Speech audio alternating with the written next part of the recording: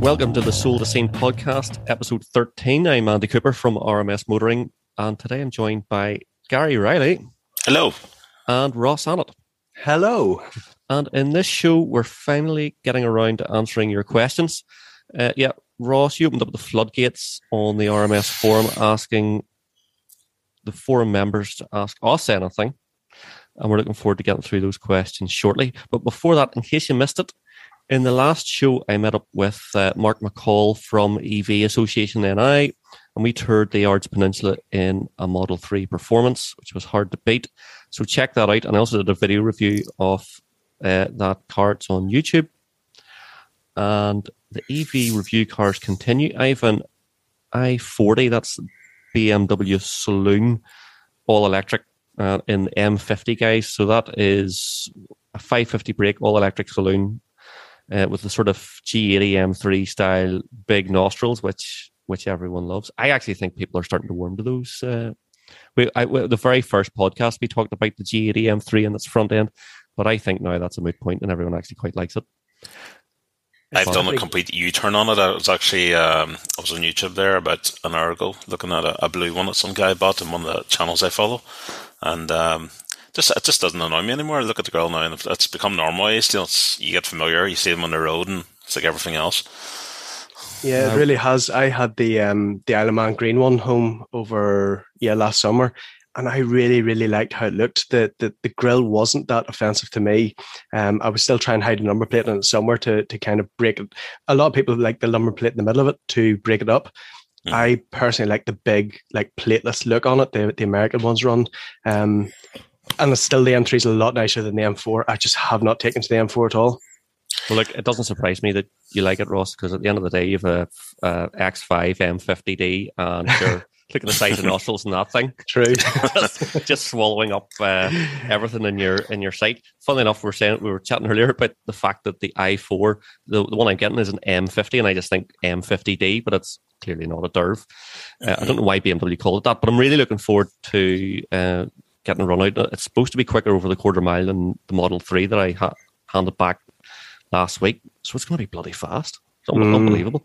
The other thing I sat in today for the first time, and I'm such an EV bore, but I'm just attracting them for some reason, is a Porsche Taycan Cross Turismo, which is, compared to all the other things, it's just a thing of beauty. Now, it was a crayon car that I sat in.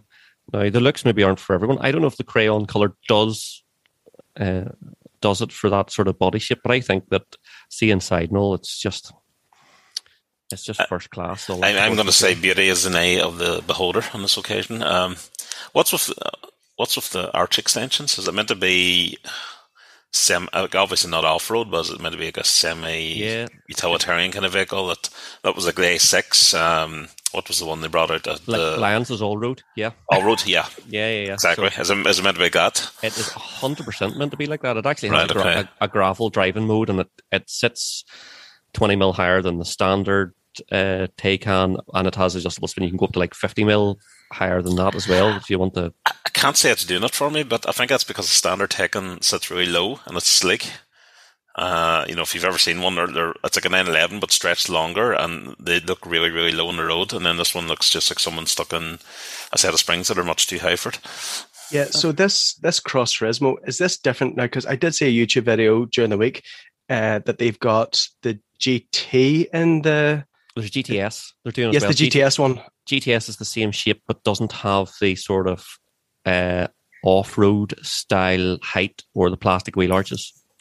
So okay, but and I think part of that's down to price as well. The GTS is well over the $100,000 mark. Yeah, the Cross Turismo starts late 70s, and then they are bringing out a Bogo Sport Turismo, rear wheel drive only, about 70 odd grand. But saying that, see, when you go to Porsche and you go on the configurator, which is great fun, by the way, if you're looking for something to do and really sit with yourselves, go and just configure something. Go and configure a nice GT3 or something like that there, just for the crack, and see how much money you can spend, or you can double the car's price on the configurator by the time you add all the I want a logo in every seat back, and I want grey stitching here and red stitching there. That's just absolutely ridiculous. Like you don't get things like adaptive cruise. It's a £1,200 option. If you want a leather trimmed armrest or anything like that, it's all options. You have to go tick tick tick. That crayon color is probably a £2,000 option. Those wheels are probably a £2,000 option in that car. The Porsche options are just crazy. It's crazy, when you get to that level of car and the price of it and everything else, where things that you would just assume should be factory fitted. Before I got the X5, I had briefly looked at one of the Audi Q7s. Mm-hmm. It was the SQ7 variant I was looking for. They didn't have the SQ7 at that time, but when I was building it up, like as you said, just the most silly basic things, auto headlights, stuff that you kind of expect from a premium car, especially at that price range. Everything with Audi was a tick button exercise. And the numbers just keep flipping adding up. I just realized I'm back at my M'ing again. I thought I got rid of all the M's in episode 10, but there's a few popping up again, so I'm going to try and stop it. No, you've no hope. Well, here, let's talk questions, because everyone's bored of me talking about EVs, and it's not going to stop because I just keep being provided them to review, which is awesome. So I don't really care. Well, before we go to questions, there was like the hot topic on the forum over the last while was the heathen that is Lyons. There's two things that propped up. Number one, he doesn't like bacon. So I think that kind of took everybody by surprise. I didn't know this. Is this a new thing, or is he? Have you not seen this? Has he converted to Islam or something? There's a whole thread popped up, and Lyons was like, "Well, bacon's disgusting, and I don't like it." Rocco was particularly disgusted, in fairness, and he thinks that as a result of this, that his moderator title needs to be thrown away. Well, I think he might have a point there. He could be onto something. Like Lyons, I hate to tell you, is great moderator. He's not going anywhere. But the bacon thing is an issue. And even bigger issue was, I think he had a good neighbour as well, was dropping around, as a goodwill gesture, some donuts to Lyons' house, or Lyons Castle. Lyons took into a fit of a rage, and he was glad that he wasn't at home, because he was going to chase this guy away for daring to come down the half-mile driveway to drop donuts off to his family. Well, here, were we not supposed to have donuts now? We're doing, in case you've noticed, we're trying to deal with this over Zoom tonight because flipping COVID rages again. But were we not supposed to have donuts? Like this episode or last episode or something? I think it was these Jammy Joeys with like cream or custard or something in them. Jammy Joeys with custard. That sounds awesome. Double donuts next time, because there's a new Tim Hortons beside our recording location. Oh, so we can head it up next time. Fantastic. Excellent. Well, here, hopefully I'll have some sort of random electric vehicle. It does have a drive-through, does it? It does, yes. Oh, well, there we go. We'll bring the kit.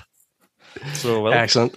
Right, well, here, back to more mundane matters. If you're tuning in and expecting some sort of commentary on today's vehicles or events, forget about it. We're talking about particularly questions that forum members have asked us. If you don't know what the RMS forum is, you're going to hear some strange names mentioned and very strange questions. Hopefully some of this will be of interest. Right, what's next on the list, guys? Right, okay. Best track day motors for under £2,000, which I think we touched on with Donal when he was up. But we did, yeah. It was MX-5, kind of was the obvious choice that Donal threw in. Very affordable, rear-wheel drive, durable, tried and tested. Loads of them out there. I don't know. I don't know how much you'll get for, £2,000 doesn't buy you anything at the moment. Maybe something like a Swift Sport, Suzuki Swift that Coog has, you could maybe get for that sort of money. But I don't know. I was looking at, I had a quick look on the Gumtree. You could maybe get a scrappy late 2000s Focus ST, one of the 5-cylinder ones. Maybe get a first generation S3, the 1.3T, but they'll be all bundles of absolute scrap. Yeah, plus the S3s were never known for being that exciting, even pushing them on the road, so I can't imagine them being any better on the track. No, it's the same. I done a wee bit of searching on that one as well. So the £2,000 mark, you guys talked about MX-5s. I put in a really simple search and a nationwide search at that and put £2,000 limit on it. and there was nothing over 120 horsepower I could find anywhere. There was no MX-5s popping up, so they may be in the land of things. So I kind of had a thought about this here, and we've been to track days. I done my first track day, as we talked about. I came up with an idea. Clearly an expert. That makes you going once makes you an expert. That's obviously isn't that the way of life? But I actually had a bit of an idea. Instead of spending $2,000 a car, get a mate or get a couple of mates and pool your money together, because in that way you've got better choice, something a wee bit of power, a wee bit of speed, and there's always a couple of friends around, because you don't want to be the person at the track day by yourself, because you're going to need somebody's help with mechanic and changing brakes, with whatever it may be. And when something inevitably breaks, you'll be able to half the bills at least with you and a friend. So that was my idea for Peter, was don't spend $2,000, get a mate in, get him to spend the money and pull your money together. Get 5 mates and spend 10. Yeah. Or 20 mates. The only downside, obviously, is the sheer look of disappointment when one of you inevitably stacks it on the hedge. And then the whole thing falls apart. Yeah. But I think that is, you know what, the way things are, that's maybe not bad advice. That's not a bad idea at all. I was thinking of VTECs because, being a Honda head from a young age, I always gravitate to VTECs. I just love them on track because they're so high revving and so much fun. But you're very, very lucky to get one for $2,000 anywhere. The only other car I could think of really was that high mileage ropey 328i or 330i saloon, which you do sometimes see for going under $3,000. Maybe it's an old family one or something. Because one of them stripped out, make it as light as possible, weld the diff on it or something like that there. You could still have a bit of fun. It's rear wheel drive and decent engine, just enough power to not scare you too much. Donald did talk about the 330 saloon racing at Kirkstone, which again started off quite cheap, but as he said, the price of everything at the minute has just got crazy. So it has. That's true. Trying to find a 330, which from the racing that we did see, they were good fun. They were stripped out, as you said. They're 230-ish horsepower straight out of the box. Mm-hmm. You'll have a bit of fun in certainly, but it's trying to find one cheap enough to go out and then spend another couple of grand on realistically. Yeah, that's the problem. The $2,000, even if you could get if you're buying something for $2,000, you're spending $2,000 on it. You might be better buying something at $3,500 and spending £500 on it. But it's it's wild. It used to be the sort of thing you could go and buy a Renault Sport something, Clio 197, Wee McGann or something like that, old 225, but they're all like rocking horse shit now, and they're a fortune. Back when the 172s were going for £1,500, and now they've shot way back up again. They were perfect for stuff like this. Well, I think the answer is either get some mates, or unfortunately $2,000's just not going to cut it at the moment, which is a real shame, because I've done it before on much, much less, and it's just the state of the market at the moment. Okay, next question is certainly one that I'm all interested in, but I don't actually have an answer to, but it's all about EVs. John Muldoon asks, is there anyone on this side of the water converting older cars to electric? I did have a look at this. I'm not sure about Northern Ireland. I'm not aware of any. That's not to say they don't exist, but I do know in the Republic there's a company called AVA Electrify. They're based down in Powerscourt in Dublin, and they've quite a name for doing this kind of thing. And there's obviously in the UK there's loads and loads of them at it. We were over the Classic Show in November, Andy, as we've mentioned before in the show, and we saw old Land Rovers converted to electric, E-Type Jaguars, original Minis. Like, it didn't matter what kind of car, any type of shape or size, there was companies doing it. So it does seem to be a bit of a gap in the market here in NI if no one is doing it. But if anyone knows of any companies that are doing it, please let us know. Yeah, Johnny Smith did a great review of a crowd down in the southwest of England that do a 2CV electric conversion, and that the 2CV, the yellow one, was actually at the show, but I'll maybe hook the link out to that episode. But it's not even, okay, you might not care about the 2CV, but it's the process that they have to go through to, because it's sort of similar things apply to a lot of cars. Ross, heard anyone doing this? Yeah, not on this side of the water. Again, there was a few of, I used to follow that, was it Drive Tribe, Matt Farah on YouTube. So he had done a few videos at different times where over in the States, especially E36s and 328 and M3 guys was a really popular conversion to put in these motors. And there was one they done which was running something bonkers like 850 wheel horsepower. They seem to be very well suited for making race cars and that out of. But do you know something? I do think, as we've said, there is a niche there. There's opportunity for somebody to do it, because as we're all aware, like the way that things are happening with the rules, the regulations, with they're not going to be making petrol cars anymore. And we've a question further down talking about running older cars. I think this is something that is going to become more and more popular over the years to come, really. Well, like our only problem is people could be a bit miserable about it. That's the only thing. The sort of more Northern Ireland approach where people just want to hang on to stuff and run it into the ground. You're going to have to take something. And I would assume, I think the costs are, if you went and bought like a 997, 911 at 25 grand, you could pump 20 grand into the conversion. You end up with a 45 grand old Porsche. I think if it's a classic that had a dead engine maybe or something like that. I don't know. Yeah. I don't know. But or a high value classic, but then the question is whether high value classics will be able to be driven in 20 years, or will they be banned? So people may not have a choice, but it's, there's obviously a market for resto mods out there, and we've seen a lot of old cars being brought up to date with aircon fitted, ABS, modern suspensions, all out there. So this seems like the natural evolution of that there. It's something I think it must take a lot of engineering know-how, because unlike the resto mods that you see to modernise older cars, when you're converting them to EV, there's the big question is where do you fit the huge battery? So there has to be perhaps chassis work and a lot of changes, obviously, the removing the engine and filling in gaps there. And silly things as well, I'm sure, like, the regulations that's required in the event of a crash. Like, we see the testing that takes place. You even see what they have in Germany now is they've got like big, huge water baths that if an electric car goes on fire, because it's the only way to properly extinguish them is they have to completely drench them until the battery stops sparking, stops. So I think by changing an old car into a modern EV with huge amounts of torque and horsepower and whatever else it may be, then you're running, it's going to get very complicated with an engine swap and fuel cells and et cetera, et cetera. Plus, you're maybe a bit more stresses on certain parts of the chassis and suspension that were never experienced that before. Yeah, I'm all for it. It makes the good thing about and one of the questions really randomly is about putting CarPlay and stuff. But this is to extremes, because you suddenly have an old car which maybe didn't have great throttle response, didn't have great brakes, didn't have great range, or cost a lot to run.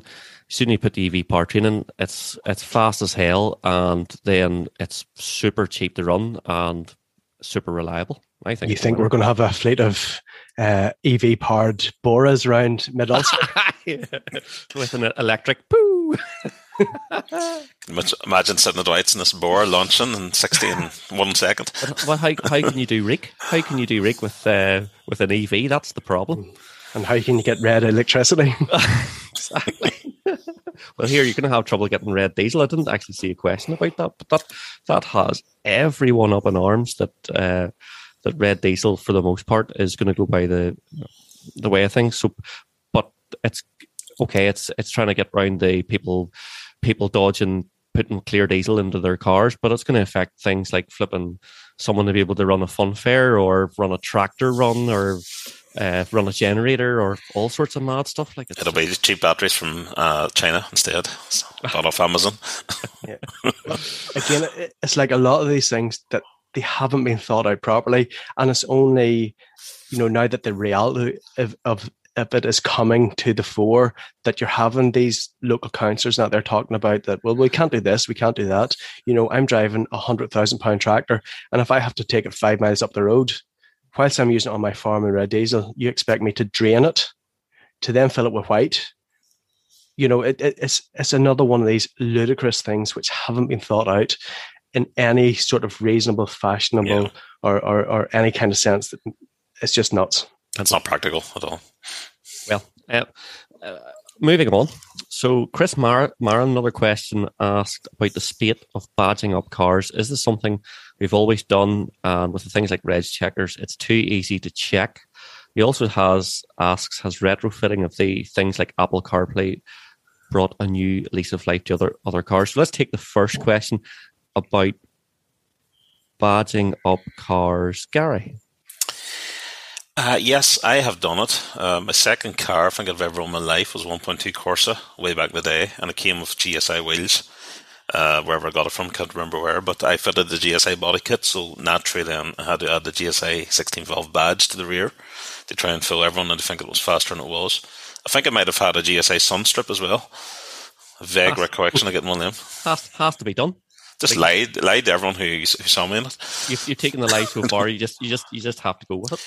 But I remember I grew up in Derry, and we used to go up around the Diamond. That was where you parked up on Friday night, all the boy racers, and you would sit there in your cars. And I parked one night, and this guy came in a proper GSI and parked beside me, and I just sat there feeling very small and embarrassed.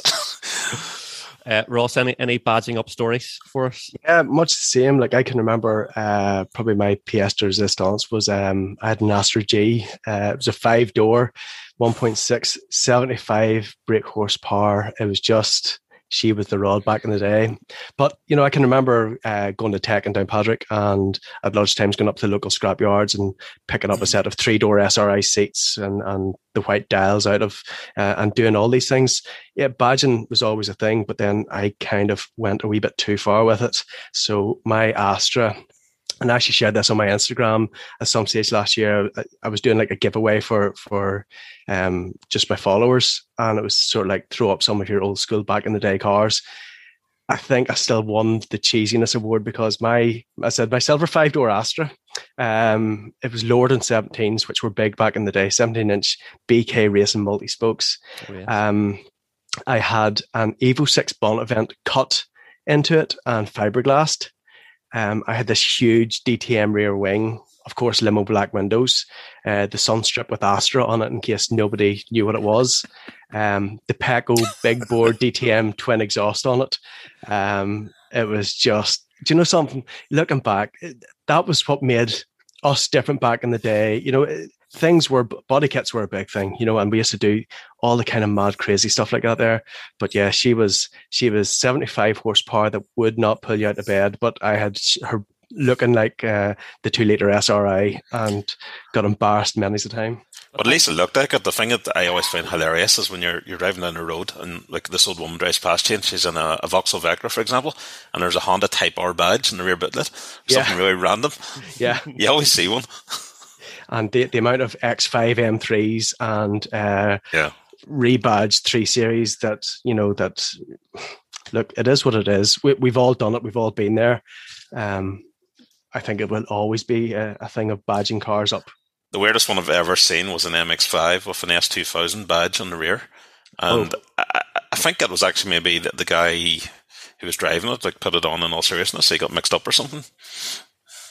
Do you know what? To see the badging up of cars, I think it's like I did it. It's as old as time itself. I think like even that Tesla I had, if I had a Tesla, a Bogo one, I wouldn't think twice about sticking a cheap eBay Farben Kyber bootlip on it and put a dual motor badge on it and say it's a performance. You know what I mean? Yeah. Tell me this. I remember you from like way back at the start of RMS. Didn't you have like a red? You were Corolla. RMS WRC. Was that what your name was? Corolla, RMS Corolla WRC. And was it like a GR6 or something? Did you stick the whole kit? You didn't go that far, did you not? Yes, it was, but it was it was completely standard 1.3 granny spec with like a with like a cream interior, and I put the G6 seats in, body kit and all the rest. Yeah, didn't actually badge that car, but I did buy your VTI Civic, Gary, and put the full Type R lip spoiler kit on it. Yeah, you had the EK9 kit on it, but I remember the Corolla actually, just going back to it and going up to your house, and you were fitting you had neons fitted underneath it and everything. Yes, I remember that. Not dissimilar to the neon lights from these on these mics. Yep. The Corolla was good fun, I couldn't drag out of bed, but it was very tail happy because I remember you going to the roundabout at Hillsborough and they won, and the car just gone completely sideways around there, and it was only slightly damp, it wasn't even that wet. Probably just the whatever Sunny Jim tires that I had on it at the time. It's funny. There's Blackie of the forum, he who changes cars 27 times a year, but he's a really nice Accord at the minute, and we're all kind of peer pressuring him into putting on the Type R spoiler and that, because it really actually works with the saloon. So yeah, look, it comes back to modifying. Whilst we're probably not going to badge him, and I wouldn't imagine that Blackie will ever badge it up as a Type R. I think it has always happened, and it will always continue to happen. Of course it will. We've had a few threads on the forum recently taking this to absolute extremes. What about the was it an MR2 or was it a Fiat Coupe or whatever? There these Ferrari reps, and these monstrosities are out there, and some of them are they're mostly absolutely horrendous, and a lot of the time they're sort of half done.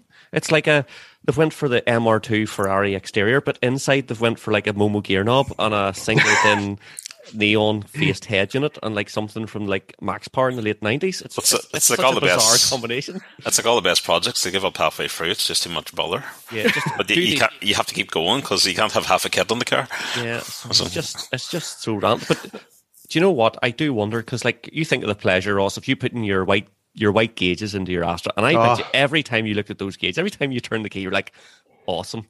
Those are something? Just like the SRI. I was so proud of myself. I was able to pull the dash out and put it back in because it's at the stage there where you're, I don't know, 17, 18, you're at school, you're at tech with your mates, and you think you could be working in any of these factories because I said I switched them on, and do you know something? I think I'm going to go on for that. I think I actually changed the bulbs in behind the white dials to like tacky LEDs or something that made them light up blue or something. Yeah. You're painting your needles or anything like that there. I remember painting needles at one stage just because they were white and whatever clocks outfitted, they had to be red or something like that there. There was a real obsession with needles and gauges and all them kind of things. Around 2001 when Fast and the Furious came out. I remember just the amount of pods that suddenly appeared that you could buy for Honda Civics, gauge pods that you would set top of the dash, to the left of the dash, to the right of the dash. Your dash would end up looking like a bloody 747. But you think of the satisfaction that you got out of something, probably look back now and goes, that sounds a wee bit silly, but at the time you felt it was awesome. So I wonder, does the guy or girl who's doing this to a 406 coupe and cutting it up and putting a 355 or a 361 in a body kit on it, do they get the same satisfaction? They actually do. I had a neighbour in my old house and he had an MR2 with the 355 Ferrari kit. And he was a guy from Eastern Europe somewhere, but he loved it. Now, in fairness, it wasn't the worst replica I've ever seen. It was well painted and a well fitted kit. The only thing that gave it away, like most of them do, is the offset in the wheels. The wheels just sat way in the arches. They never sit the right way. But he just loved it. He didn't care if it was real or not. He got plenty of attention, and that's what he wanted. And here, that is why we did all that stuff to our cars, because we just loved it. That's why we still do. Have you guys heard my van? Have you? No. Right, okay. So my van is an MSRT van, so it comes from the factory, kitted up, body kitted. Now, I'm a 40-something-year-old man driving around in a pimped up, from the factory, I must admit, MSRT van, but they have a Bluetooth exhaust in them. Have you ever heard Bluetooth exhaust? I have. Sounds absolutely ridiculous. But do you know something? You think it does, but I done the Eurotreffin show, and I had to. So we were down there good and early. I was asked to move my van back, and at that stage, there's a few people gathering around, and I got in, started up, and the sound that's on at the minute is the Mustang V8. So it's matched your OBD. So as you switch it on, it starts up with this big, deep rev rumble. As you rev, whatever else. So I drive around the place in this van, and people, honest to God, they still look at me. Did it see the next time we're doing a show? I'll take the van down. You just laugh at it. You can make it louder. Brilliant. It's mad. So, but it gets looks everywhere it goes, because people sort of take a look around. They think I've done an engine swap. So I've said to a few people, what's in that there? I goes, I stuck a Mustang V8, the 5-litre V8 into it. Have you really? I goes, no, it's a Bluetooth exhaust, man. Here, NASCAR engine, something like that, for always up for a good wind up app. So that's fantastic. Yeah. And right, I had the the Model 3 at the in-laws, and it has megaphone mode. Oh. So I was in the driveway, and I was showing the father-in-law the screen and all the rest, and there's this neighbour walking his dog. Goat!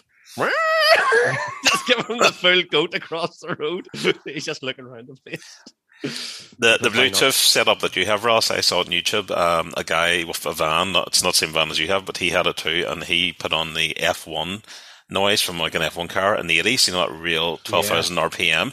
But come on, he'd only be doing 30 mile an hour down the road, and people be looking around expecting to see something going past at 200. And this wee van just cruises past and the big whine of it.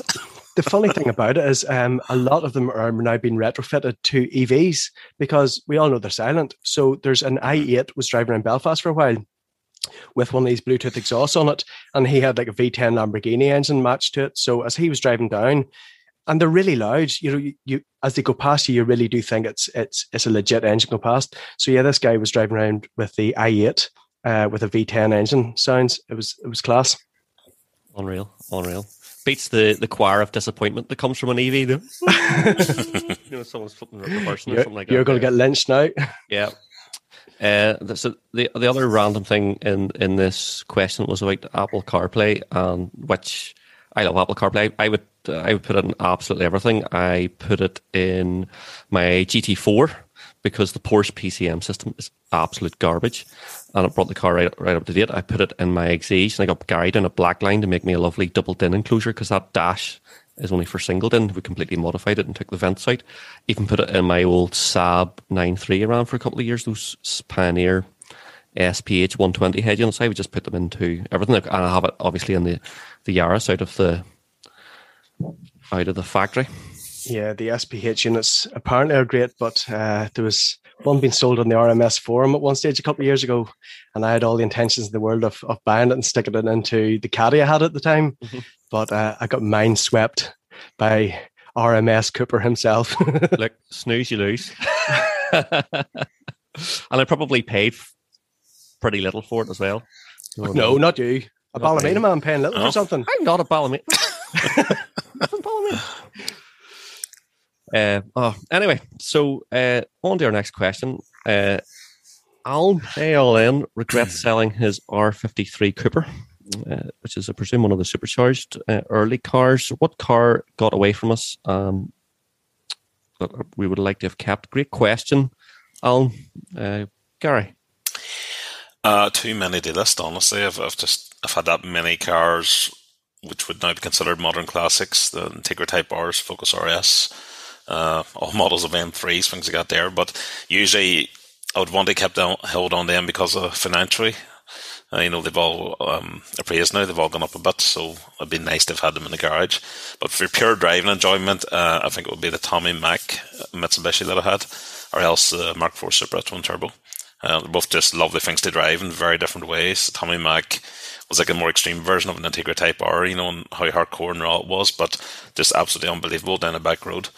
And the Supra I had immediately after an E36 M3, so similar kind of power. They're both 321 horsepower, but the Supra was just a little bit later. All the controls, the gearbox was a little bit later, and not a particularly big car on the road, and it was just a pleasure to drive, really. It wasn't even tuned or anything, but a manual Mark IV twin turbo Supra.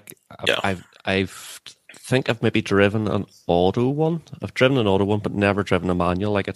They are just unicorn car now. Unbelievable. Yeah, unicorn car. Again, I was a passenger in an automatic one. I've never been in the manual twin turbos. And it's really interesting, Gary, to hear you saying you came from one after an E36 M3, and they were 321 horsepower. I always would have assumed that the Supra had more power and it was a bigger, kind of boatier looking car than the M3.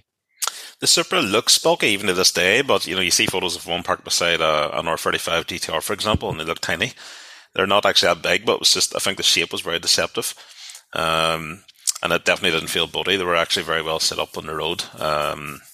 It was really a good competitor, I think, for the E36 M3 and the time it came out.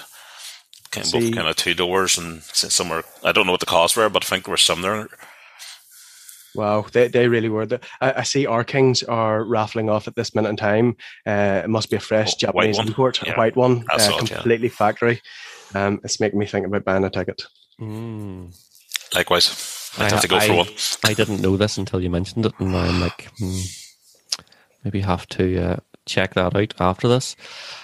For me, you're absolutely right, Gary. It has to be something that drives well. We've fairly similar interests in cars, I think. And I remember I had a UK spec Championship White Integra Type R, which was in super shape. This was, I don't know, mid-2000s at some stage.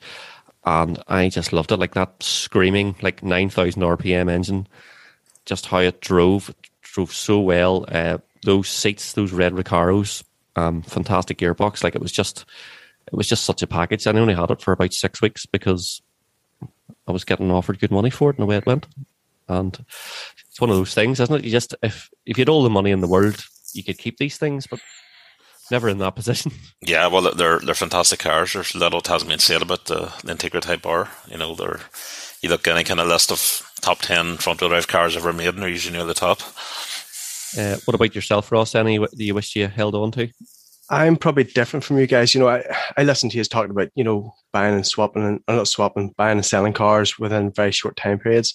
For about the last 14, 15 years, I've been like leasing cars and that there. So any car I get, I've kind of had for 2.5, 3.5 years at a time. So everything I had in that kind of period, I don't mind. When it came time for them to go, it was time for them to go. In the middle of this year, I've had a couple of different cars, and the one that I probably do miss, the only Japanese car I've ever had in my life was 1991 Toyota MR2. She was the T-Bar, came in fresh from Japan, and I got to work on it. It was one as well. Looking back on RMS threads, it was painted House of Colour Candy Orange. It was lowered, despoilered it. Had the sound was system. that a 2-litre one or a turbo, or what was it? She was just a 2-litre 16 valve. She was a non-turbo, and I'm actually kind of thankful that it wasn't the turbo because I was doing enough damage in a non-turbo one. I had passenger runs in turbo ones, and I found them very, very snappy, very hard to kind of. I got this MR2 thinking I'm going to be like a drift king in that there, and it was the hardest car to try and mid-engine, hardly. Yeah, it was a nightmare. Right. But I said it's the only one that I kind of miss out of any cars I've had or any cars I've got rid of, because, you know, it's my only Japanese car and it was different. You know, it was styled obviously very much back in the day. It was the Fast and the Furious time. So I had it House of Colour Candy Orange. It had 18-inch chrome rims on it. It all sounds horrendous. Underbody neons, much like Andy driving around in his Corolla. And it sounds horrendous now, but back in the day, that thing was just something else. And I did love it. It was a 2-seater car. It was just really actually nice to drive without pushing it too hard. There's something about a T-bar, isn't there? Getting the roof off and get the wind in your hair. Get the wind in the hair. I love that about my Lotus Exige, getting the roof off. Except one time, just after I got it, I took it to Down Royal Cars and Coffee, and I remember Chris Burns I was chatting to there. I just got the car and I didn't have the soft top for it, so I had just left the hard top at home, and it was a nice day when I went down, and it started to piss, followed by a prompt run home, and I was soaked. Trying to outrun the rain. I know. Okay. Father Stack asks, is it getting harder and harder to daily an older performance car? Mr. Stack is asking because his M3 has been off the road since before Christmas week. I think he has, it's not an F80, he has an E92 V8 one. He's been off the road before Christmas and essentially been without a car for a month now due to mechanics being outrageously busy, finding someone willing to work on it, and long lead times on parts. What do you reckon, Gary? I think it really depends how old you're talking. If it's an E92, obviously it's not the oldest out there. I don't actually know what's up with his car. I haven't read the Fred, but I know they have the rod bearing issues that they suffer from. Excuse me. I think any older cars will suffer over time from worn out suspensions, broken components, rust, all kind of obvious stuff. But I don't think, you know, since the 80s and 90s, certainly the engines have got a lot more reliable and a lot more marked on how hard you can run them once they get up, you know, into the ECU age and fuel injection age. The downside of them now, obviously, is that an older performance car just really doesn't match up in performance to a modern diesel even. You know, a 150 brake diesel nowadays will show many the road. But either way, with an older car, you just have to be mentally, financially prepared to pay more visits to the garage, or else get your hands dirty more often. Yeah, I wonder, is it something like running older car performance car fatigue, as in it's great at the start, but then once you get sort of 2 or 3 years into it, then it just becomes maybe a wee bit monotonous, because you will have sort of more bills than you would have your daily diesel, or maybe would you, with turbos and DPFs and all the rest. But something like an M3, which is sort of the pinnacle of the do-it-all daily and performance car, like it could cost twice the amount of an ordinary car. Like I ran an E46 M3 for 3 years. Well, in fact, my wife drove it mostly, but I spent a lot on it to make sure it was always perfect. And I probably went overboard. You sort of overcompensate, so you get proper tires and gets everything it needed, just way over and above the normal driving. And I think that can, just over time, it just sort of takes it out of the wallet, you know. The other thing is dailying something like an M3. It sort of spoils the specialness of a car, is the only other thing I would say as well. So you don't get that jumping out of 150 brake diesel daily in the 400 brake weekender going, oh my God, this is so quick. You know, you're like, so, whereas you're just driving like that every day, or you're just driving it about like you would drive your slow diesel or Bluetooth van or whatever it is, you know. I think a lot depends on your temperament too. There's a lot of people enjoy the you know, fixing things at weekends and dealing with all them little things and making it part of the ownership experience. And then some of us just like a smooth life and an easy life and don't want stuff to be broken all the time. Or like circumstances change and something that you used to be happy working at, like the circumstances I'm going to change for me, and I need to reevaluate my priorities. And the last thing I will want to be doing for the first lot of months is lying underneath something trying to fix it, because I'm just not going to have the time for it. What do you reckon, Ross? Yeah, do you know something? I'm in full agreement with what both you chaps are saying. As some people may know, I've got an M3. If you didn't know about that, do you remember that character was in Little Britain? It was Molly Sugden's bridesmaids. So that's kind of what I'm like. Every time an M3 is mentioned, I have to throw it in that I have an M3. But I do know exactly what you're saying. Like, the upkeep is getting more and more.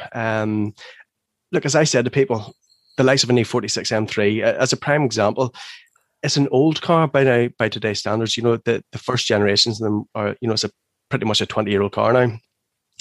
And as I would say to people about mine, I wouldn't want to be dealing it, because the steering's heavy on it, the clutch is heavy on it, driving at low speeds around a town, there's not so much enjoyment in that there, because it's older car, it's a bit clunkier, but that's not what they're made for. You know, dailying an older car like that there takes away, as you say, Andy, the specialness of what it is, because when that M3 gets out on the right road or the right time, or Kirkstone or whatever else it may be, when you can, you know, stretch the long legs of it, open it up, listen to that beautiful S54 engine, that's what they're about. So yeah, and again, to call a spade, I'm not one of these really handy spanner hand people who can go, I can do all the basics. I can do, you know, fuel filters, oil filters, whatever else it may be. But when it comes to like working on a car, I wouldn't be the kind of person who's able to be underneath it. And I've said this in the forum a few times. I'm in awe of people like Pablo, who can strip a car down in his driveway and rebuild a flipping VX220 to stupid standards without a second thought. Again, guys like Blackie now, who can go in and do, you know, full changes, change everything they need to do, pull out the suspension arms out there. I'm just not that, you know, mechanically minded, and I would love to be able to. But yeah, it's trying to daily things like that there, I think, is definitely going to get harder and harder, and it takes away from it. As a bit of a sidebar, I'll just sing Pablo's praises as well. I drove his VX220 when it was normally aspirated, and then I drove it after he had fitted a supercharger in his driveway, mapped it himself, and did all the ancillaries and all the rest. And I have never been more in awe of, because the car was so transformed. It was twice as fast, twice as drivable, and he did it all himself. It was just... Andy painted it. Andy painted it head to toe. Yeah. So unreal. Absolutely. He's the most talented, but the most tightest man around. No, Pablo probably, I hope he listens. Just like he's in our WhatsApp group and we chat about stuff all the time. He's always tinkering. He's always doing something, and really respect the fact that he can just go out and put his hands to it, and no matter what it is, he'll have a go. But at the same time, he's also someone who will never really hold on to something for too long. No, a year and a half, and then he wants to change. And I think sometimes you need that when you're. If you're really working on something and you just get to a point, maybe you're putting so much into it, it's like, do you know what? It's just time for a change is as good as a rest, as they say, So, Anyway, moving on. Johnny Weir asks, any car, any track in the world, what is it and where? Ross? So, an interesting one. Everybody talks about the Ring. Nürburgring is the be-all and end-all. And don't get me wrong, it's somewhere that I think I would love to go just to experience it, although I've watched so many horror videos on YouTube that I'd be afraid to. But for me, I'd love to do something like Road America. It's one of those old classic tracks. I've driven it in Forza so many times. It's one of those old school tracks. It's got really long straights, high speeds, different elevation changes, and it just looks epic. So one of the the Forza special, Road America, Road Atlanta, definitely is the one for me. And then for choice of car, again, I don't think I'd be one of the supercar, hypercar kind of guys. Going back to what I play in my games all the time, the GT3 RS just seems to be one of the most balanced cars. And speaking to a couple of people who own them, they're in agreement with that there. It's just one of the most perfectly set up, balanced cars with the right amount of horsepower to get you well in triple figures, but sticks like shit to a blanket. Yeah, unbelievable. My answer to this question was that the Ring as well, in a likes of a GT3 RS or GT4 RS, now you can get one, would be up there for me. I've been there several times, but nowhere near some RMS members who seem to live out at the Ring, which is fabulous. But it's an absolutely bonkers place. There's absolutely bonkers people that go to it, and the cars there are first class. But a GT3 RS, Jeep seems to have the ultimate chassis, engine, driving characteristics, and reliability. They can just sit on a track all day. They could do 20,000 track miles a year, and there's very little other car that will do that without falling to pieces. What do you? I know because from seeing your notes, Gary, I really like your answer for this one. Yeah, for me, the Ring would definitely be number 2 on my list. There's nothing we can say. It hasn't been said about it. It's an amazing place to go and drive, but it's just so long that I don't think, even if I drove it for years and then, it would ever get to know it as much as I want to know it. They know the track intimately, every single corner and dip and crest. So for me, it's Suzuka in Japan. And if you're going to go there, then you can't have a Porsche or Ferrari or anything else. It has to be a Skyline R34 GTR. Just chin to the balls. Now you're talking. That is absolutely awesome. And I would love to go. I've never been to Japan. And just when we interviewed Chris Gray, and it's still just, what a place. And Suzuka as well. Suzuka is the circuit from those best motoring vids from the early 2000s, where it's Civic Type R versus Nissan Pulsar VZR1. Always lots of white cars lined up beside each other, Type R badges. Yep, and you always had the wee camera over their feet to see the heel toe. That's right. They were some of the most, again, you still see those videos popping up, and as you said, there was all these championship white cars racing, and these guys just going balls out, heel and toe and everywhere. It was, it's just amazing to see some of those things. And it's not really a circuit per se, but I do wonder what the Group B rallying era was like as well, in like a S1 Quattro or a flipping Lancia or a T16 205 or 6R4 Metro, or all those sorts of things. Doing all those absolutely crazy courses would have been some crack as well. So I think hot, sweaty, and intense is how it would have been in those cars. Absolutely unbelievable. Great question. Love that one. 407. He's got an underscore in there. HDI asks, good routes and things to do on a road trip. Wee Loney has just completed a 400-mile trip on Sunday just for the funny. He went from Enniskillen the whole way across the east coast over Strangford up to Coleraine, Stroke City, etc., avoiding Larne apparently, and back to Enniskillen via the Maiden City just for the fun of it. So, Gary, what do you reckon? For me, it's probably the west of Ireland. I've been down there the last couple of years to a few different places, and some of the best scenery I've seen in a long time. The roads are brilliant too. So Ring of Kerry is an absolutely fantastic drive, so as well Atlantic Way. And the great thing about Ireland, as we all know, you can be down there and back in the day if you desired, or go down and stay for a few days and have a holiday. Also keep thinking someday I'll just jump on the ferry first thing, head over to Scotland. We'll be there in a couple of hours, drive up around the Highlands, book in the hotel for 50 quid a night and do it again the next day and head home. Been thinking about doing that for years, and like everyone else, I've just never done it, but it's on the list. I would highly recommend it. I've written about a few trips, and one I did very recently was last summer in the wee Yaris. I did 1,000 miles around West Cork. I'll stick that link in the show notes, but that was just absolutely epic when you get the far side of Cork and the way down past Bantry, and that part of the world is just absolutely stunning. And then about 4 years ago, wife and I took my Lotus Evora and we did the sort of parts of the North Coast 500 in Scotland. It was sort of like Skyfall, Aviemore, up around Fort William and all that sort of carry on. Mm-hmm. Also, absolutely amazing. And I was just, and there's a few other guys in RMS have done that trip. I'm thinking of Spain and a few other ones. So Woodcutter's done it and what. I don't think there's a single person has done the Skyfall drive without stopping and taking the photo. Yeah, absolutely. has to be done.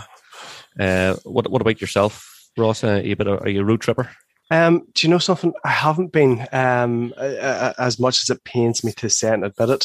You know, I've done the Wild Atlantic Way because I scuba dive, so I do. So a couple of times a year, we would me and some of the boys we would head up around Malin Head and that there, and normally we try and take in a drive and catch some of the scenes, and it's beautiful.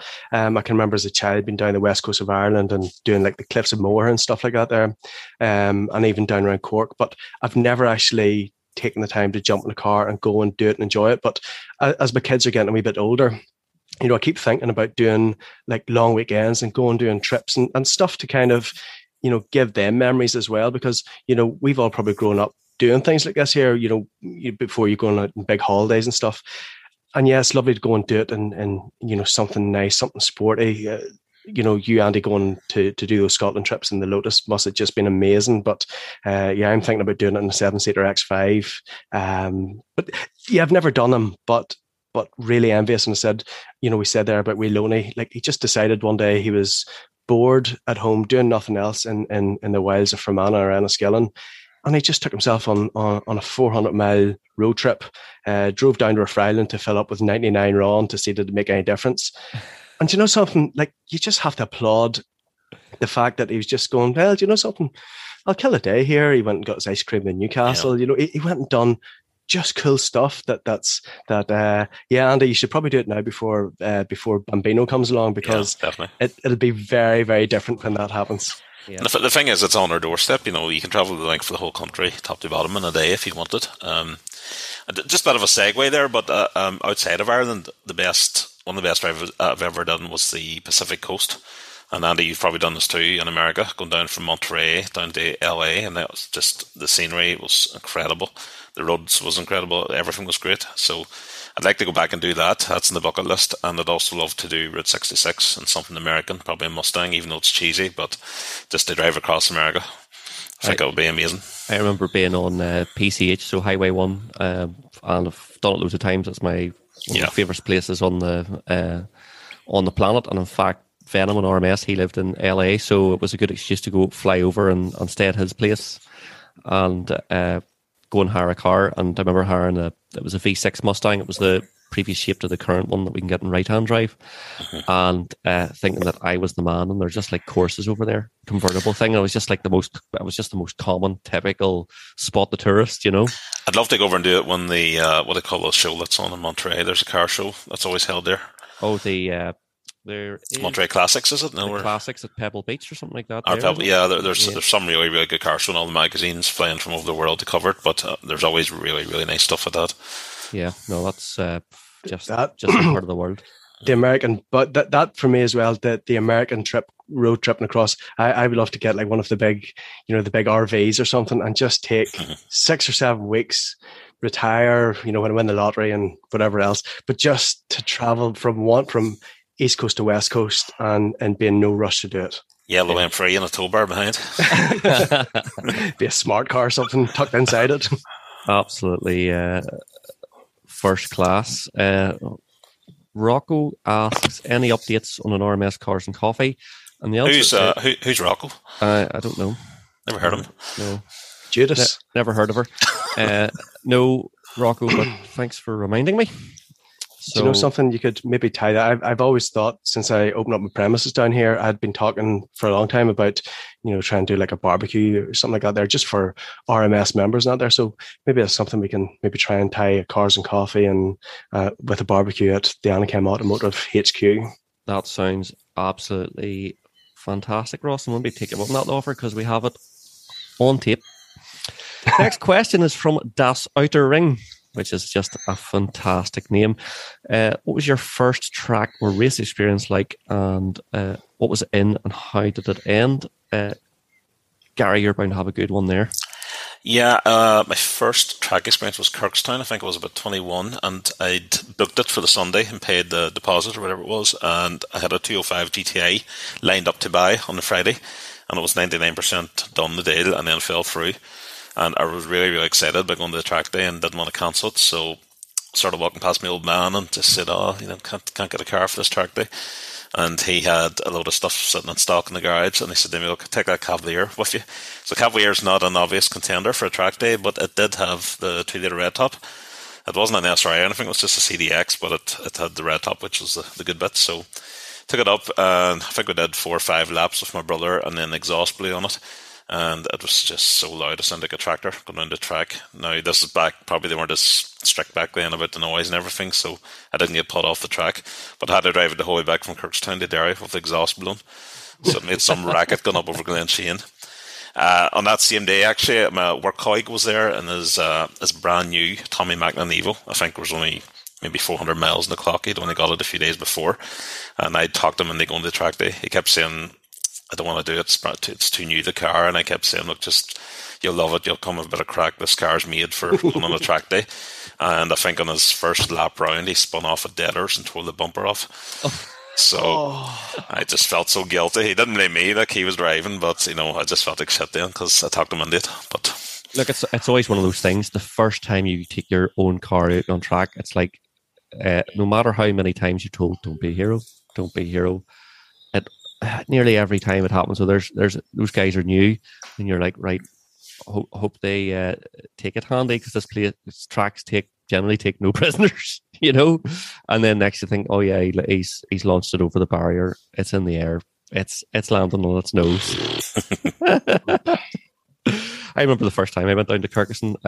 Not sure if I mentioned this when Donal was on the show, but I don't know, I was like 16 or 17. I was waiting to get across the track at the barrier, and a car smacked the Armco right beside me, but there was a barrel on the other side of the Armco, and the Armco smashed into the barrel and sent it flying right across the front of my feet. It nearly took me out, and I was like, all right, this place is for real.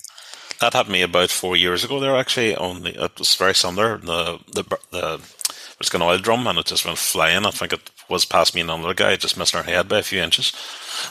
But I think thankfully, I don't think that's the case down at Kirkuson now. But it's just they just take no prisoners. I remember one of the other times I bought you were saying about Ross about buying a car between friends, and Robert and myself, mate Robert, had bought a GSI Carton.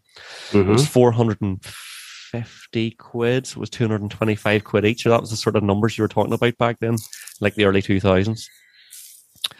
And first track day I took it to, did the head gasket. But sold it to someone in RMS, got our money back, and went and bought another one. Did you tell him about the head gasket? Well, it was something like you couldn't hide it. Lots of mayo under the cap. It was just like, keep feeding it plenty of water there. It's a boxer engine. Just ignore it. I'll not do it today, but I must tell you about the time that I went to do the. It wasn't the Autocar Sideways Challenge, but it was something like that over in England. And the car I went to buy to use it, I had blown up my Skyline. I went to buy a 200SX, and the 200SX was broken. So, but that's for another show, and it was and I was stuck in England with it, and I was going to think that was a whole hoo-ha. So, but we'll save that for another day. And Ross, your first track day experience, I was there for it. Yeah, you were there for it. I spoke about it on episode 10. Do you know something? It was just one of those like amazing experiences that I do think anybody who is a petrol head, anybody who loves a wee bit of speed, a wee bit of sound, just that feeling, track days are something special. And apart from going a wee bit sideways at the very end when I got caught out, apart from that there, I survived completely unscathed, but I didn't really, because it gives you this buzz that you just want to do it again. I've been, after the episode with Donal, I was looking up all the track skills days and that there, because I really am keen to go out and have a couple of goes with the M3 just to give it a push around it, because excuse me, it lights a fire under you. There's just something about doing a track day where you can carry that bit more speed legally without doing something silly on the roads and getting yourself in a rake of bother. As Donal said, there's a couple of decent runoffs in Kirkeston. But that was my first track day, but it definitely won't be my last. Yeah, it just is the place to explore your car safely, but you can really see what it can do.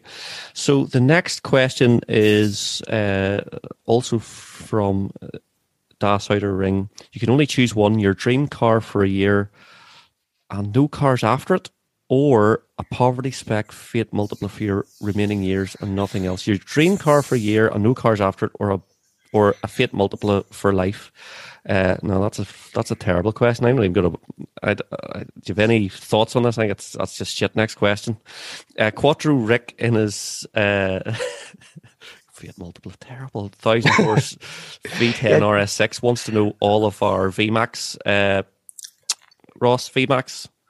Yeah, I think around 165, 170 on private roads, obviously. Gary? 155 and an M3 bouncing off the limiter, which wasn't removed, unfortunately. I don't know exactly what speed it is, but in my D-restricted remap 335D, I was in the diesel gauge, which is plus 170, I think, on the Autobahn. That was a very sharp car, wasn't it? It was hilarious. It was great. An auto-tune map just absolutely transformed it. I'm trying to think if I've been... It's one of those things. I think I probably have been a bit quicker, but shouldn't really say, One of those ones you're afraid to look at the gauge. Yeah. I think it was in something I was talking about in this podcast that maybe I was quicker in. Anyway, Enda asks, based on my recent Australian hire car experience, that's his hire car experience, what new regulation would kill driving for you? I found the constant beep when going over 114 kph soul destroying. Oh my goodness. So in Australia, they have a speed beep at 114 kilometers an hour. What's that, about 70 miles an hour? 70, yeah, about 70 miles an hour. Yeah, soul destroying to the point where if I lived here permanently, I don't think having a half decent car would be a feature. Earplugs. That's the only answer. Do you know what? The only thing I say is, do you know what? It might save the license. The amount of road safety partnership on the road, it is frightening. It is frightening. And do you know what? It's probably in places where people shouldn't be speeding to. It's probably right, and maybe a speed limiter would help. But there will be times when you just want to put the big boy pants on, go and enjoy yourself away from people on the Sunday morning drive, and you don't really want the nanny state. interfering. Remember, they don't want to catch you speeding; they want to educate us against speeding. Yes. Isn't that what it was? Yes. I don't mind beeps and noises and things warning you, and that's what those warning systems are designed for. But I think anything that starts limiting your speed, like speed limiters, GPS speed limiters, stuff like that, there, retarding the engine, anything like that's too intrusive. It's taking away control of the vehicle, and that's just a step too far in the wrong direction. Because the vast majority of people, I imagine, do drive fairly responsibly in the roads, so you're taking away the vehicle control based on a minority and how they behave. And again, as you say, Andy, it's the nanny state trying to take over. Yeah. There was one I had read about. I know there was like one of the petitions out there in the South, and I also remember something happening over in America about it, where they're basically some bullshit one where they're trying to stop modified ECUs and so. Can you remember reading that, or did you ever see it? Remember that? Yeah. So it was about basically if your car has been modified from stock, and these testers, which especially in America were basically like the DVNI or the VOSA testers, if they could detect that your car had been modified from factory in any way, shape, or form, and they'd done it by plugging in a code reader into your ECU. And this was coming up in the South as well, that your car could be impounded there and then, for basically modifying it in a way that they weren't happy with. Like again, that's you can kind of maybe understand thoughts and reasons behind it, but for me, it's just. It's a load of crap. It's interesting that one, Ross. That actually is the law, I think, in France, or has been for a long time. They can't do engine tuning or modifications. They can do whatever they want to the bodywork and the wheels. Because I remember even as far back as Max Power days, they featured a couple of cars from Paris. That's right. And actually, I remember it being mentioned that the French modification scene was all about bodywork, and they were just crazy about stuff like that. But you would never see a car with a tuned engine. Do you know what? We're actually very fortunate. That you can tune something and it can be kept legal and insured and stuff like that, but which I suppose is a nice thing to look at, because the speed limiters thing is a bit Buzz Killington, isn't it? 100%. Yeah. So flip right. It doesn't get much better. Boydie's asking then the next question: the death of drag racing at Bishop's Court. Come on, people, need some more positive questions. But drag racing was great fun back in the days. I remember going to several events. There was a huge scene. I remember Wayne Owens was the man behind back in the day. He ran those SWRC days down at Bishop's Court. There was straight liners at St Angelo. They were all great crack. But it's not a scene that I followed that closely since. Now, I've watched some of Boydie's videos. That is a very quick S3. I think he's doing 11.7. He's doing a quarter mile, and that's very low 11s. Yeah, unbelievable. It's rapid for a wee Audi. Gary, did you do much drag racing? I did bits and pieces in different vehicles. I can't even remember everything I was out on. I think I had a few Type R Integra runs in the E36 M3 out, but I was never doing it competitively. I never did anything that fast. It was just for fun. But drag racing obviously has been around for a very long time. They were doing it in the USA in the 50s and 60s. That's kind of where it became popularised. But I think in the last 20 years over here, it was really since Fast and the Furious came out that kind of just grabbed the imagination of the cruising scene and the boy racers, and that's when the events here began to take off. Obviously that film had a lot of drag racing scenes in it, although it's now moved away from that to international espionage and space travel. So, it's sad to see any event die down, but I think it's just a sign of the times. The scene moves on and something new will take over. It does move on, but again, my YouTube feed is full of different things, and the big thing that seems to be happening in America at the minute is these Teslas rolling up and destroying everything all around them. That's one part of it that it's definitely really appealing. I was never into drag racing out there. Had a few traffic light drag races and stuff like that there, as we all did back in the day. Had a couple of races out at Bishop's Court and that there, and there's something actually really fun about being in a very similarly powered car to whoever your mates are. I can remember having a Mark IV Golf. It was the GT TDI. It was remapped to, again, OBD auto tune, remapped on 180 horsepower, and I was racing a friend who had a Celica VVTi at the time. And it was really interesting to see, because we're horsepower were probably both very similar, but that Golf was very quick. And again, I beat him in 3 or 4 races. And again, I suppose it's a wee bit like the track days and that there was a real buzz to it. But the scene kind of did die over here. But I would love to see the likes of a few good races and Teslas just turning up and annihilating all around them. I found the thing with drag strips was that it's like track days. It seizes you really, really quickly, even within the space of a few hours. The very first time I went out, the first run was just pure crack. I was sitting there, I'd never done it before. But second, third run, you're sitting on the line and you're kind of thinking, well, I need to improve my response time here and I need to get better traction off the line. And you're starting to think about it more seriously, even by that stage. Yeah, the Tesla, was it Gary yourself who had sent us a video which was Bugatti Chiron versus a Model S Plaid? Yeah, and there's various other things in the video. There's a GT3 RS, I think, and a P1 McLaren of some kind too. But yeah, the Tesla is just, you just giggle at it. You know, it's just this family saloon-looking car and destroying everything. Yeah, my phone bings all the time with CarWow. I follow them on YouTube as well, and they seem to like really specialize in drag racing everything that they possibly can. I watch a lot of their drag videos. They're really good. I think we should. I will reach out to Matt Watson and he can decline our invitation, or maybe he'll come on. But he likes to talk for sure. Absolutely. Okay. Next question.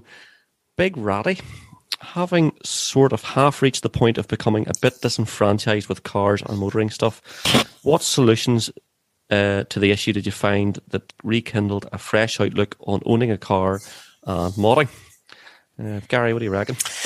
I don't know. I think like everything in life, you just have to switch it up, take a break from it, come back to it, try something new, try changing things around. I'm finding currently that having an 8-year-old who's just suddenly developed an interest in Teslas and Lamborghinis and things like that there is kind of sparking my own interest again, although it's a very expensive way of getting back into car ownership. Well, but Annie, you've taken this route now. You're having a child just to try and renew your interest in cars. Citroen, Zara, Picassos.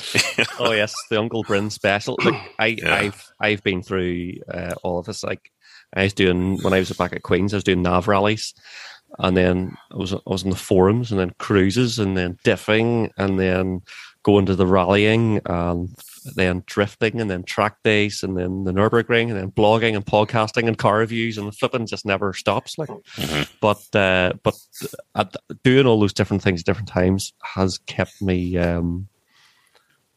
interested. I never would have thought that I would have said I love doing the podcast, but it's great fun. It's a great chance to talk to you guys and talk to some people that I never would have sat down and had a chance to really learn things about. It's just unbelievable. And then again, getting the cars for like, I actually still find the thought of myself on video I just squirm at the thought of it.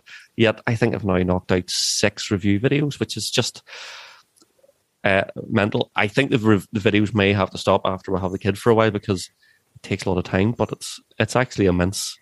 It's immense fun, and I get to like take you guys out in a Model 3 performance for a bit of squid. You didn't get that, Ross, last podcast. I missed the last one. I got 2 runs actually, Ross. I took yours as well. So I can claim though I've been in Big Pete's Model 3 performance. It's the same thing. Yeah, they're a frighteningly quick car. Unbelievable. Myself, maybe I'm different. I've never became disenfranchised with the cars and the road and stuff, the motoring end of it.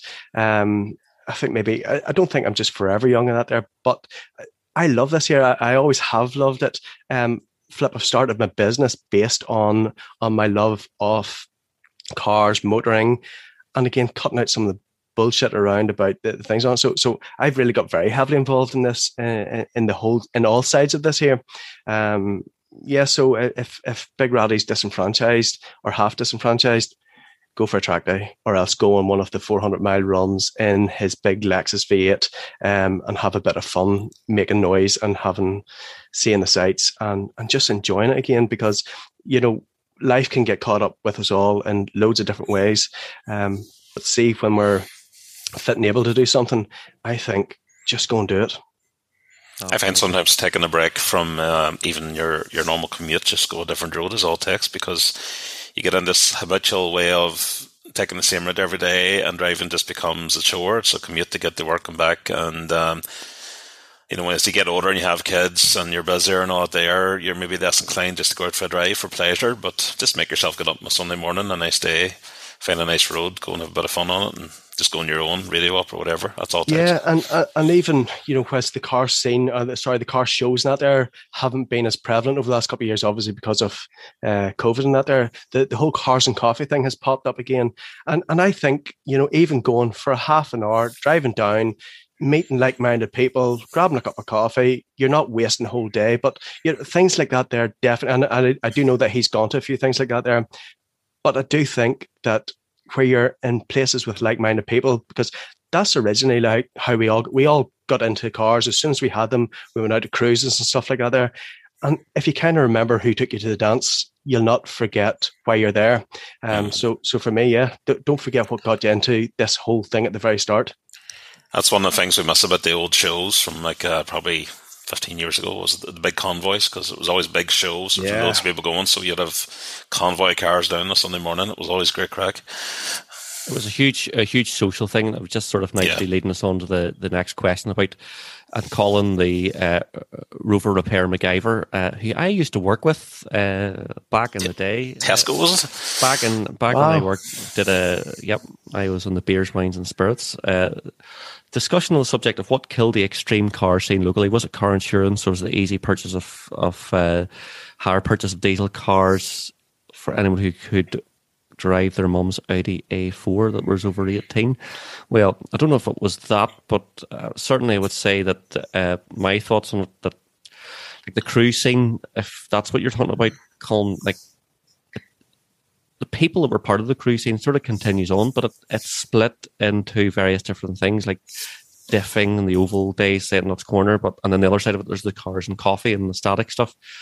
But the cruise scene, anyway, I think it was never sustainable, because ultimately some of it was a bit dangerous and a lot of it was antisocial, and it was of its time. You know, it got a lot of negative press, and even though I thought it was at the time for a young man or a teenager or whatever, it seemed like a lot of fun. Like it just was of its time, and there was a stage where it just became too hot to handle, because like some of the car scene and the shows were absolutely mad. Like you wouldn't go to a car show now and there's a lot of diffing and donuts and stuff like that. Although it's separate now, you maybe have a bit of autocross or a bit of drifting at it or something like that. So there is a bit of that, but times changed, you know. What do you reckon, Gary? Yeah, I don't think it was any one factor. It was just like a perfect storm of different things. It was car insurance was going up. The cruise scene was dying away, especially in the wider UK with the advent of the ASBO, the Antisocial Behavioural Order, which so people were getting penalised for doing boy race race stuff in cars. Previously they weren't really. Extreme mods were going out of fashion. You had manufacturers releasing cars which were quite modified from the factory, so there's less DIY needed. Stuff like the Saxo VTS and all, if you recall them coming out, they had body kits and things which were kind of unheard of at the time. I would like to point out, because someone did comment on it in the forum, the 106 GTI is much better looking than the VTS Saxo. Whoever it was disagreed with me. Don't say that. Gav 525 comments and loads of our posts. He's just picked up Ben P's silver VTS, which is super clean. Although I do agree that the 106 GTI was definitely meaner looking. They just had something, didn't they? But then you had manufacturers also bringing out cars have bigger wheels, they had infotainment systems, body kits. So the manufacturers really were trying to capitalise on what the modifiers were doing. But then because of that, the modifying scene was dying away to a certain degree. You had more leasing rather than purchasing, so you couldn't really do much to the cars. And then I think the final thing was that the internet was taken off, and people were getting their fixes and their discussions online rather than in person. True. But on the flip side of that, there, I don't know if you guys follow them on Instagram out there, but there's some of the old Max Power staffers out there, Dan and Millsy out there. There seems to be a real revival starting to take place of probably 40-year-old something men like ourselves, or some of us, where the old cars are starting to pop up again. And you know something, there's something for me is really exciting about it, because those cars are still there, you know, in various forms and various shapes. But a lot of these have been tucked away.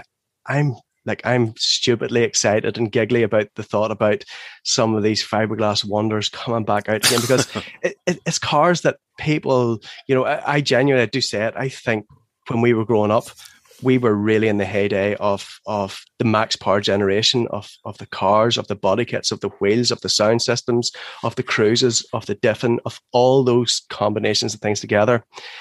And there does seem to be a wee bit of it starting to come back in, and I love seeing it, and it has made me really excited to follow these guys on Instagram and see what's still out and about there.